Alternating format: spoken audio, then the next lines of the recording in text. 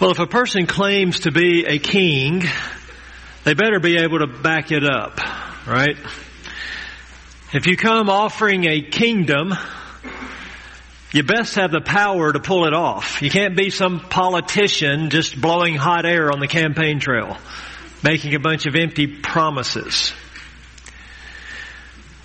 We go back to the first century in the nation of Israel, and we think about this reality: bringing the kingdom of heaven to an occupied and wayward Israel would require great power and never before seen authority. In Matthew 5-7, Jesus has been teaching with great authority. The crowds were overwhelmed by His word. They had never heard anything like it in their lives. But can He back it up with action?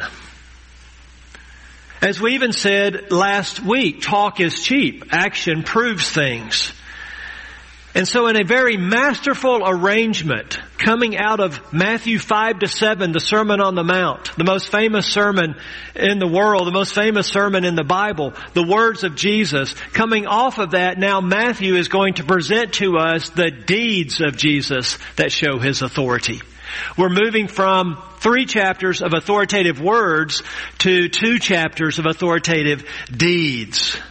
Chapters 8 and 9 are Matthew's way of giving a resounding yes to the questions that I just posed. Would Jesus have the power to pull this off?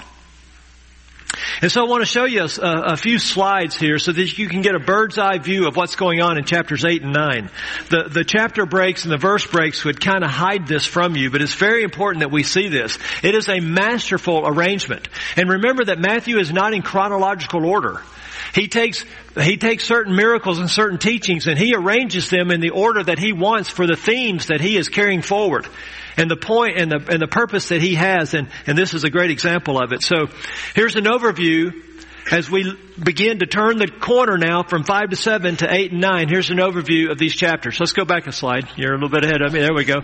There are 3 cycles of 3 authoritative deeds of Jesus that call us to faithful discipleship, that show us faithful discipleship.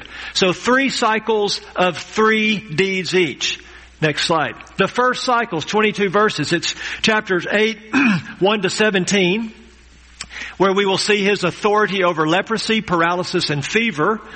And then 8, 18-22, discipleship. Second cycle, 29 verses, and you see it there, authority over nature, demons, and paralysis, and again, discipleship. Third cycle, authority over death, blindness, and muteness, and again, discipleship.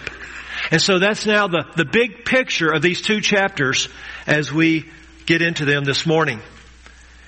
All of His words, you see, called for faith and obedience. And now all of His deeds will call for faith and obedience. They work in tandem, you see. They're like a good mother and father, working together, reinforcing one another, backing one another up. The deeds supporting and backing up the words explaining the deeds. They're like a 1-2 punch that ought to leave us knocked out by His authority and frankly surrendered to His sovereignty as His faithful followers. We never leave the concept of discipleship as we look at these miracles, as we consider these deeds of Jesus, as we consider the examples of His authority over all things. The underlying theme through all of this is, as a disciple, we are to respond in faith and obedience to these authoritative deeds. So today we're going to be on chapter 8, verses 1-17, this first cycle where we will see these first 3 authoritative deeds. And so here's the big idea of the sermon. We find authoritative deeds that show us fundamentals of discipleship. Not yet. Authoritative deeds that show us fundamentals of discipleship. And there's your title for the message. My purpose this morning is I want to show you how to follow Jesus using the example of 3 people who encountered Him. See, 5 to 7 was didactic. 5 to 7 was teaching. 5 to 7 was doctrine. Now we're going to see real people, and from their examples learn fundamentals of discipleship, fundamentals of following Jesus Christ. You know, you can tell somebody something, but you can also show them something, right? And today is a show you something of a living illustrations of real people who encountered Jesus Christ and His power. Your outline is 3 fundamentals of discipleship. Each authoritative deed, each miracle story of healing will show us a fundamental of discipleship. So we begin with fundamental number 1. Effective prayer happens when total confidence meets complete surrender. Follow along verses 1 to 4. When Jesus came down from the mountain, large crowds followed Him. And a leper came to Him and bowed down before Him and said, "Lord, if you are willing, you can make me clean." Jesus stretched out His hand and touched him, saying, "I am willing. Be cleansed." And immediately his leprosy was cleansed. And Jesus said to him, "See that you tell no one, but go, show yourself to the priest, and present the offering that Moses commanded as a testimony to them." I call this first fundamental of discipleship this: effective prayer happens when total confidence in God meets complete surrender. And you may ask, well, why am I highlighting prayer here? This is a healing miracle. Yes, it is, but it has all of the elements of prayer. You have a person in need who comes to Jesus, who bows down before Him in reverence, recognizing something of His authority, and speaks to Him. Is that not prayer? Okay, just because Jesus is physically present doesn't mean it can't be prayer. This is exactly what happens in prayer. We come with our filth, our shame, our brokenness, our sin, and the consequences of our sin. We come to Jesus, we bow down before Him, and we make our petition. We make our request. Verse 2 is a prayer, is it not? I mean, if anybody's talking to Jesus, whether they realize it or not, it's a prayer. They're addressing deity. And so what this leper shows us in his few words here is this fundamental, that effective prayer, biblical prayer, theologically correct prayer happens when our total confidence in the sovereignty of God meets a complete surrender to the will of God. And when those two things intersect, you have effective prayer taking place in your life. Now, the backdrop of this story is very important, isn't it? Some of you know this already. We could go look at it. It's in Leviticus, and we won't go look at the verses, but there's the law there in Leviticus had particular instructions for those who had leprosy. And what it said for them to do were several things. They had to tear their clothes in a symbol of grief and mourning.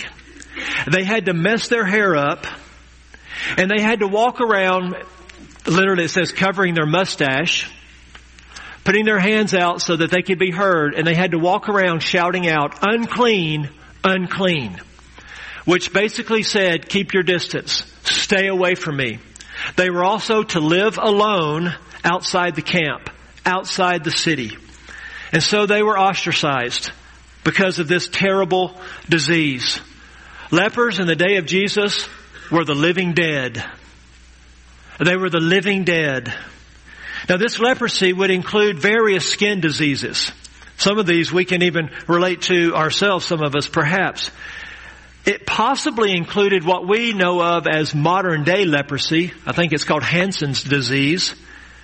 But it also would have included things like ringworm, psoriasis, any kind of disease of the skin that they had no cure for, that they were afraid would be contagious. And so these lepers would be isolated from the rest of the Jewish community, and they would walk around calling out, "Unclean." And in the minds of the people, if you had leprosy, that was a reminder, because it was symbolic to them as well, of the pollution of sin, of the corruption of sin. in their very religious society.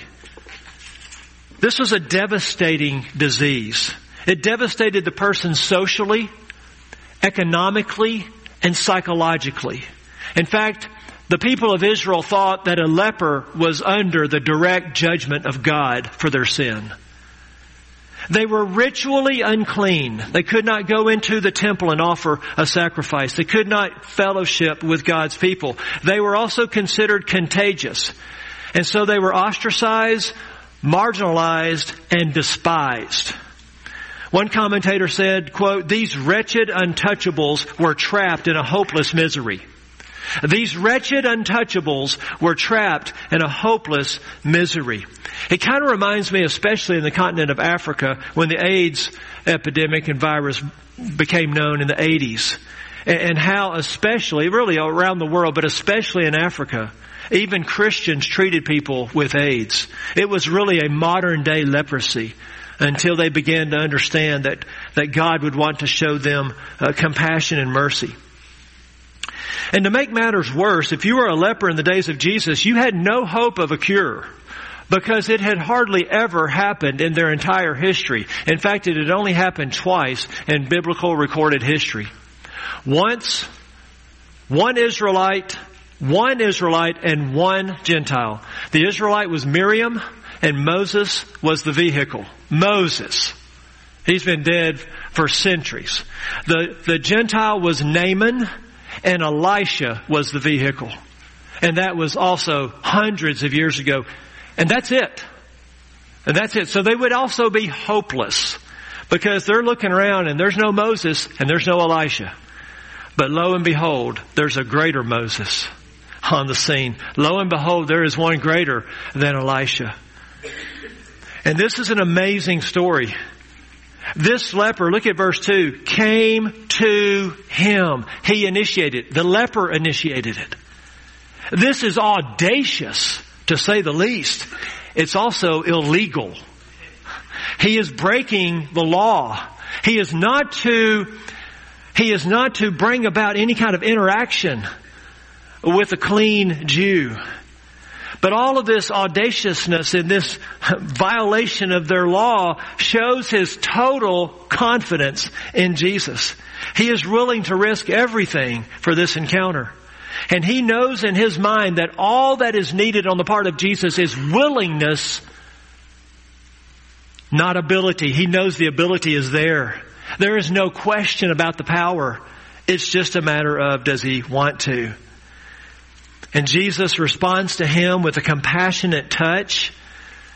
He stretches out his hand. Perhaps he laid his hand on his head. Perhaps he laid it on his shoulder. Perhaps he compassionately touched him on the arm. He says to him, "I am willing, be cleansed." In other words, you are right. Ability here is not the issue. Willingness is. And I am, and now you are cleansed forever. Just one touch from the Lord Jesus Christ, and this man is cured of his disease and ceremonially pure again. We say, well, was Jesus defiled by touching him? Of course not, because the leper became clean. This was a double cure. This was a double whammy. The disease is gone, and he can now be reinstated into society. He can go back to his family. He can go back to his home. He has been raised from the dead, really, as Jesus compassionately heals this man. He shows us, he pictures for us this fundamental of our own discipleship is that prayer happens when total confidence, you can make me clean, meets complete surrender if you are willing. And that is how you and I are to pray. That is how you and I are to think about God. That is how we are to bring Him our needs and our problems and our leprosy and our incurable issues of life.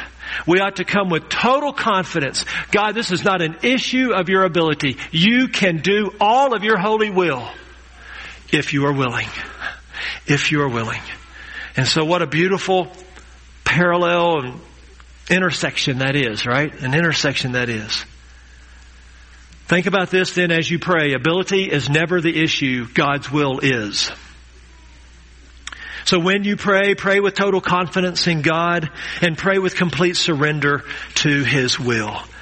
David Turner has a great quote to sum this one up. He says, the leper knows that Jesus can heal him if he wishes to heal him. This puts the power and the providence of God side by side. There is no doubt about the power of God, but the leper does not presume upon Jesus' sovereign providence, which would be putting the Lord to the test. To presume upon His providence or sovereignty puts Him to the test, and that is wrong. He goes on, he says, followers of Jesus cannot dictate that God be willing to heal, but they can rest in God's love and sovereign providence, which makes no mistakes. The leper is not deficient in faith. He is amazingly proficient in spiritual wisdom. I love that last line. The leper is not deficient in faith. He is amazingly spiritually proficient in wisdom. Total confidence, complete surrender. Fundamental number 2 is the next miracle healing story in verses 5 to 13. I want to say it this way. Great faith says everything is under Jesus' authority. And you can see how these interact and relate. Great faith says everything is under Jesus' authority. Look at verse 5 and 6. When Jesus entered Capernaum, that would be His ministry headquarters there on the northern shore of the Sea of Galilee, a major trade route ran through there. They had a synagogue. When Jesus entered Capernaum, a centurion came to Him, imploring Him, begging Him, pleading with Him, saying, Lord, my servant is lying paralyzed at home, fearfully tormented. Again, a little background is helpful. Centurion comes from where we get our word century, meaning 100. It was a Roman soldier who was over roughly 100 other Roman soldiers. I read this week, technically it was around 80. They had 10 tents of 8 soldiers each, and 10 tents would give him to the centurion. But this man would have been either a Roman soldier or perhaps even a Syrian mercenary. Syria was close by, of course, and Rome would hire Syrian soldiers as mercenaries as part of their occupation of Israel. So remember, this is an occupied country. It would be like someone being in our country from another country walking around with guns as the authority over us. That's what this man is. He's the expression of that. He's the visible representation of that. And he's also a very powerful man. Over 100 soldiers. That's significant. He's not many layers away from Caesar himself. He is a very important man in his culture and in this setting. And that makes his begging all the more shocking. It gives us insight into the depths of the need here that he has encountered in his life. He comes to Jesus. Again, he initiates it. He's begging Jesus. He refers to Him as Lord. I'm sure he speaks more than he knows, but there's a recognition here of authority. There's a recognition here of power. He says, Lord, my servant, and that can be translated boy or child even. Probably the best translation would be my slave, my servant child. And he's lying paralyzed or crippled at home, and it's not the kind of paralysis that we would think about that wouldn't necessarily have pain. This is a paralysis with tremendous amount of pain and suffering. He's fearfully tormented. He is physically and emotionally and psychologically tortured. In fact, Luke tells us that he's near death. Perhaps this was an injury of some sort. We don't know why he's in this condition, but he is in dire straits. And here's another thing you need to know about centurions. Centurions signed up for a 20-year tour, and they could not have family for that entire 20 years. They did not live with their family. They were dispatched, and they would serve for 20 years, and then they would retire with great honor and great privileges. And so it's likely that this servant child is his only family. This is all he's got. And we see his deep love, his concern for this child who is in great fear. Verse 7, Jesus said to him, I love this. Such an understatement. I will come and heal him.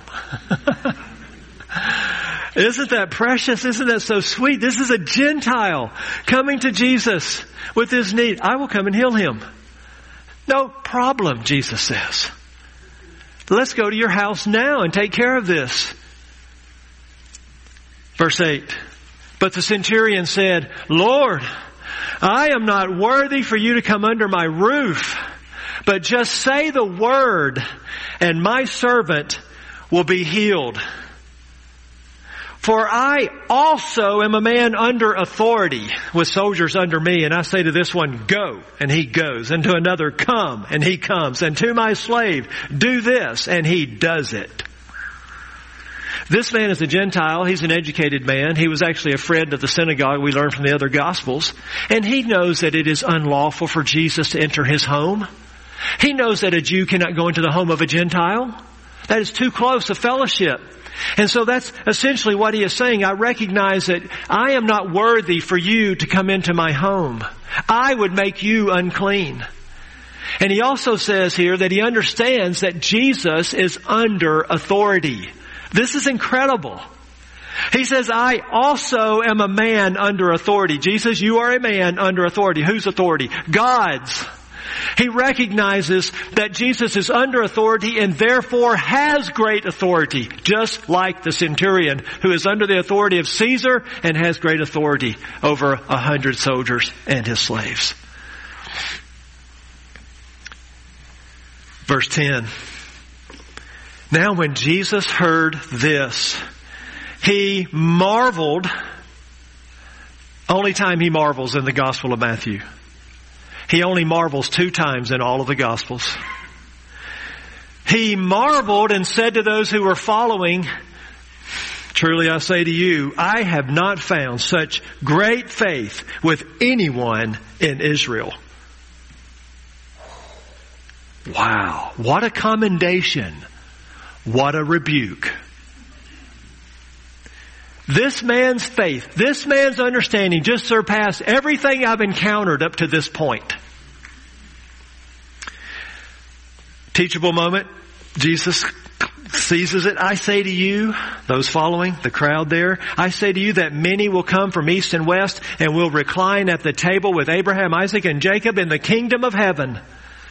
But the sons of the kingdom, the Jews, the ones who are supposed to have faith, the ones who are supposed to understand who the Messiah is and what he would do, the sons of the kingdom will be cast out into outer darkness. So on the one hand, the Gentiles are coming from east and west to a lighted feast, a celebration, a party, a banquet, reclining with the patriarchs. On the other hand, the Jews are in a place of outer darkness. No celebration, nothing but gloom. He says in that place there will be weeping and gnashing of teeth. There is both great sorrow and great anger in that place. They are weeping and wailing for their regret of having not trusted Christ, but they're also grinding their teeth in anger against God. And it's the most wretched of all places. He's describing, of course, perdition, hell itself, outer darkness, weeping, and the gnashing of teeth. You see, the Jews presumed that their relationship to Abraham was sufficient for their entrance into the kingdom. It wasn't. Your ethnicity, your race, your connection to any other believer is never going to be a sufficient basis to enter the kingdom.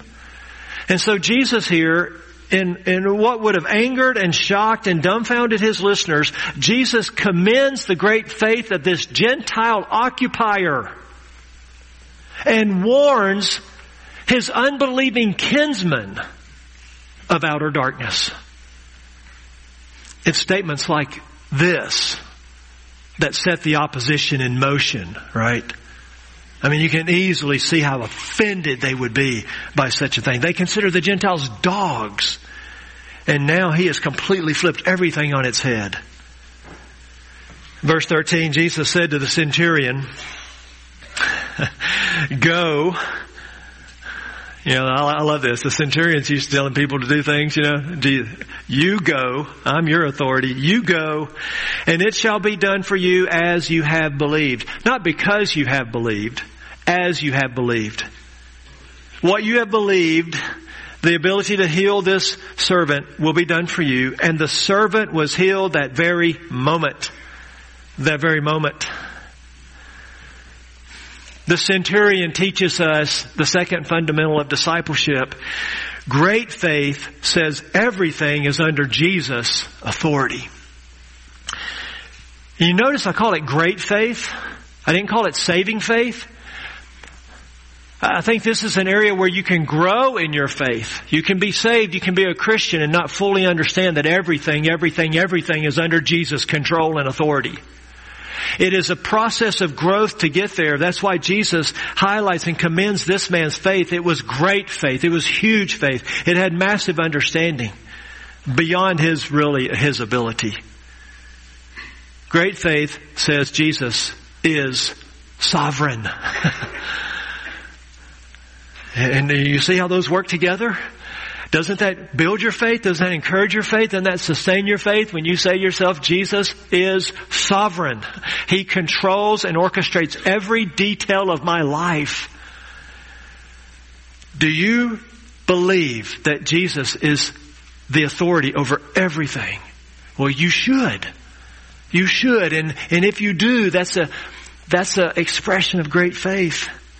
Or we might ask it another way. Would Jesus marvel at your faith? Would Jesus marvel at your faith like he does here with the centurion? All right, number 3, we move to our third fundamental in verses 14 and 15. Short and sweet. Devoted service flows from spiritual healing. Service comes from salvation. Those who are saved turn around and serve. This is fundamental number 3. Look at verses 14 and 15. The third of these 3 miracle healings in this first cycle, when Jesus came into Peter's home. So Peter lived there in Capernaum. Archaeologists have likely actually found this very spot. They believe they have found the very home, the very first century home of Peter, there in Capernaum. When Jesus came into Peter's home, Jesus saw Peter's mother-in-law. So he was a fairly successful fisherman, apparently. He has a house big enough for his mother-in-law to live with them, and that was kind of unusual. He saw his mother-in-law lying sick in bed with a fever. Debilitated with a fever, burning up with a fever. Of course, in that day and age, I'm sure a lot of people died from fevers on a regular basis. Who knows what the virus is that's causing this fever, that's got her dehydrated, that's got her weak, that's got her unable to even get out of the bed. She's prostrate there.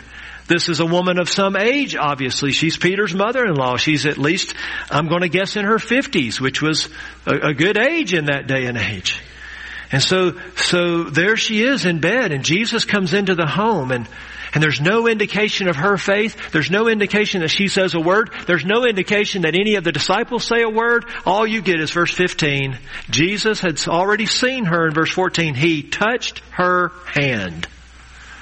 I wish I could go to Dr. Javier with a fever and he could just go, touch, okay, next, touch.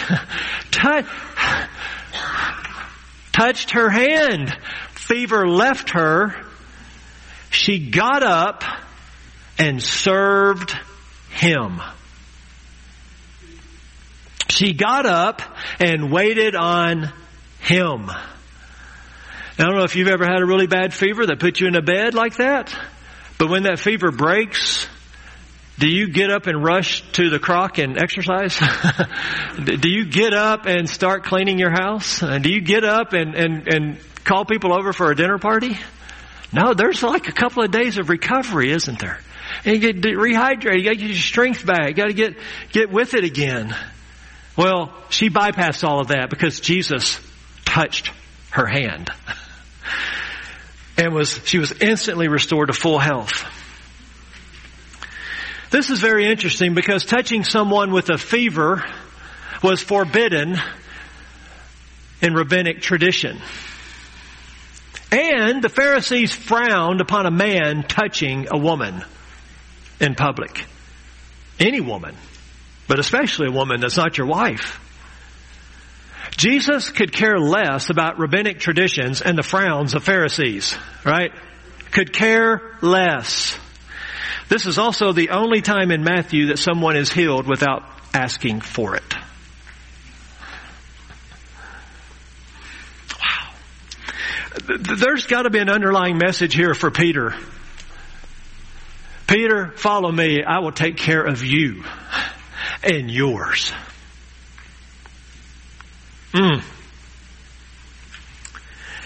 But Matthew is doing something deeper than the healing here. And it's our third fundamental of discipleship. Matthew is seeking to strike a chord in every Christian reader, the first century Jews to this very day. When you read verse 15, it should strike a chord in your redeemed heart. He came to you, He touched you, the fever left you, and you got up and started serving Him. Did you notice it didn't say she served them? He's with His disciples. There's a house full of people. Matthew wants us to see this is a picture of discipleship. She not only became healed, she became a follower. Matthew is showing us that salvation leads to service, that devoted service, waiting on Him, flows from spiritual healing. Jesus removes our debilitating sickness of sin, right? And then He energizes us to serve Him. What a beautiful picture. So from the outcast leper, we learned that prayer happens when total confidence meets complete surrender. And from the Roman Gentile centurion, we learned that great faith says everything is under Jesus' authority. And now from a woman, we learn that devoted service flows from spiritual healing. And Matthew has yet an even deeper message. The leper, the Gentile, and the woman. The outcasts of Jewish society. The marginalized. Those who didn't have the privilege and the power. And Matthew is showing us once again that God's grace is for all people. Of all stations of life. Of all genders. Of all nationalities. This is a hint once again of where we're going. Great Commission. Make disciples of all the nations. Here are fundamentals of discipleship from these three needy, broken people. So what is verses 16 and 17 doing here? Look at these two verses and we will begin to wrap up with them. When evening came, they brought to Him many who were demon-possessed, and He cast out the spirits, evil spirits of course, with a word. And He healed all who were ill. This was to fulfill what was spoken through Isaiah the prophet. This is Isaiah 53:4. And it's Matthew's own translation from the Hebrew. He Himself took our infirmities and carried away our diseases. This is like a P.S. We've had 3 stories of healings with 3 individual people. This is not a story of healing. This is a summary of healing. Matthew loves these. He's very structured. This is one of those markers along the way in his gospel to give us a summary of the ministry of Jesus and to remind us that what He does is in fulfillment of the Old Testament. Matthew loves to refer back to a prophecy, right? And especially Isaiah. And here's another example of that. There are many throughout this gospel. We could actually call this a bonus fundamental of discipleship. And I'll state it for you at the end. Understand that this is not a new story of healing, but a summary. And it's interesting. He casts out these demons with a word. What are we looking at? We're looking at authoritative deeds. Right? How did the Jewish exorcists try to cast out demons? It was a long, elaborate process. They had incantations. They had oaths that they had to repeat. It was kind of an abracadabra sort of thing. They might call on angels to come and cast out this demon. It would go on and on and on. Jesus cast out the demons with a word. So he's not like the Jewish exorcists. He has an authority that surpasses theirs. And it says he healed all who were ill. And so we get the picture here that perhaps some of these illnesses and these diseases were because of the demon possession. Perhaps when the demons came, they also brought an affliction of the body. And all of these poor, suffering, miserable, wretched souls, inhabited by demons themselves, are brought to Jesus with their sicknesses and with their diseases. And He just simply sends the demons running and heals all who are ill. And He does this to fulfill God's Word. Verse 17 here, we need to talk about for a moment, because this is a passage and a verse that is frequently misused by charismatics and by those who purport to have healing ministries. They try to use this passage as their theology that God's will is always to heal. And the reason people aren't healed is because they don't have enough faith. And they go to this verse and they go to Isaiah 53 to try to support that and prove that. And that is a dangerous error and an untruth. It is not always God's will to heal us. In fact, as I've hopefully you've seen, faith is not even the emphasis here in this passage. The authority of Jesus is the emphasis. And we have Peter's mother-in-law who doesn't even express faith to show us that. What is going on then is this. In both Isaiah 53, Isaiah 53, the suffering servant, that great prophecy about the cross of Jesus Christ, that's where this came from. In that verse and here, in progressive revelation, right? We're still before the cross. Isaiah 700 years before the cross. Here when Jesus is doing these miracles, the cross hasn't happened yet. What is happening then is this. The prophecy is looking forward to the cross when Jesus would deal with the root cause of all disease and illness. At the cross, Jesus will not deal with the fruit. He will sever the root. He will go to the heart of the matter. Why are there diseases? Because there is what? Sin. Sin is the cause of disease ultimately. It is the fall that brings these on. And Jesus at the cross will deal with the root cause of every negative physical consequence this world has ever seen. And so at the cross, the work is done to eventually carry away, eventually take away all infirmities and all diseases for all time. His healings then, when He was here, were hints of the kingdom age to come. They were foreshadowing of what the millennial kingdom reign would look like and what the eternal kingdom will look like. These healings are tokens. They are tokens of the ultimate result of the atonement. So we can't go to the atonement and say, by His stripes we are healed physically and claim that right now, because that's not always God's will. But we can go to the atonement and we can say that this accomplished the work that will eventually result in my complete healing. It will eventually result in a resurrection glorified body that can't get sick and can't die. Because Jesus will deal with something deeper than cancer. He will deal with sin. He will deal with the wrath of God against our sin. And He will turn God's anger into favor for us, a favor that eventually raises us from the dead and glorifies us to be in His presence. You see, the fundamental error with charismatic theology is this. They have a kingdom now viewpoint. That is the fundamental error of charismatic theology.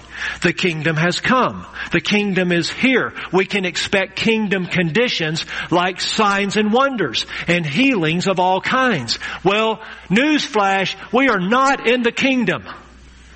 The kingdom can only come when Jesus comes. We do not bring it in, pray it in. It's not about anything we do, it's what He does. It's what God the Father initiates when He sends His Son to get His bride. It takes nothing less than the second coming of Jesus Christ for the kingdom to come. And so a kingdom now theology is wrong, and it leads to grave errors. It leads away from the Calvary road, the narrow road that few find. Much of the kingdom now theology appeals to the flesh. It's people telling people what they want to hear instead of what they need to hear. Like total confidence should meet complete surrender.